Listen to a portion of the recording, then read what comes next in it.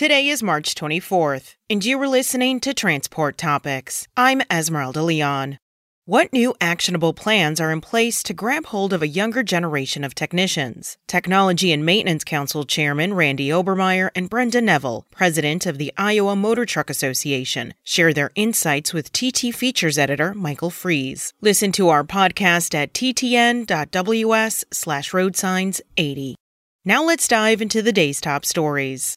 Navistar yesterday in San Antonio opened the doors to a new $250 million manufacturing plant that will produce diesel and electric-powered classes 6 to 8 trucks. Navistar said the nearly 1 million square foot facility includes a body shop, paint shop, general assembly shop, and logistics center. The truck manufacturer reported that the first vehicle off the line at the new facility was electric.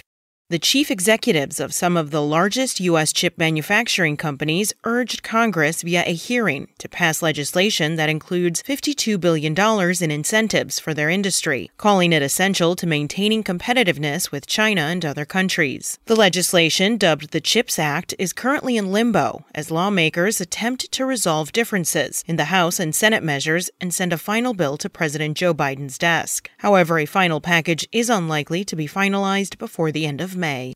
The Truckload Carriers Association moved forward with its leadership transition and recognized fleet's efforts to provide a better workplace experience for their drivers at the group's annual conference held March 19th to the 22nd in Las Vegas. Jim Ward, TCA's current chairman, will become the association's new president on April 1st. In addition to other recognitions, TCA, in partnership with Epic View, honored Christopher Lloyd as the 2021 Highway Angel of the Year for his efforts to save people who had been in a car crash.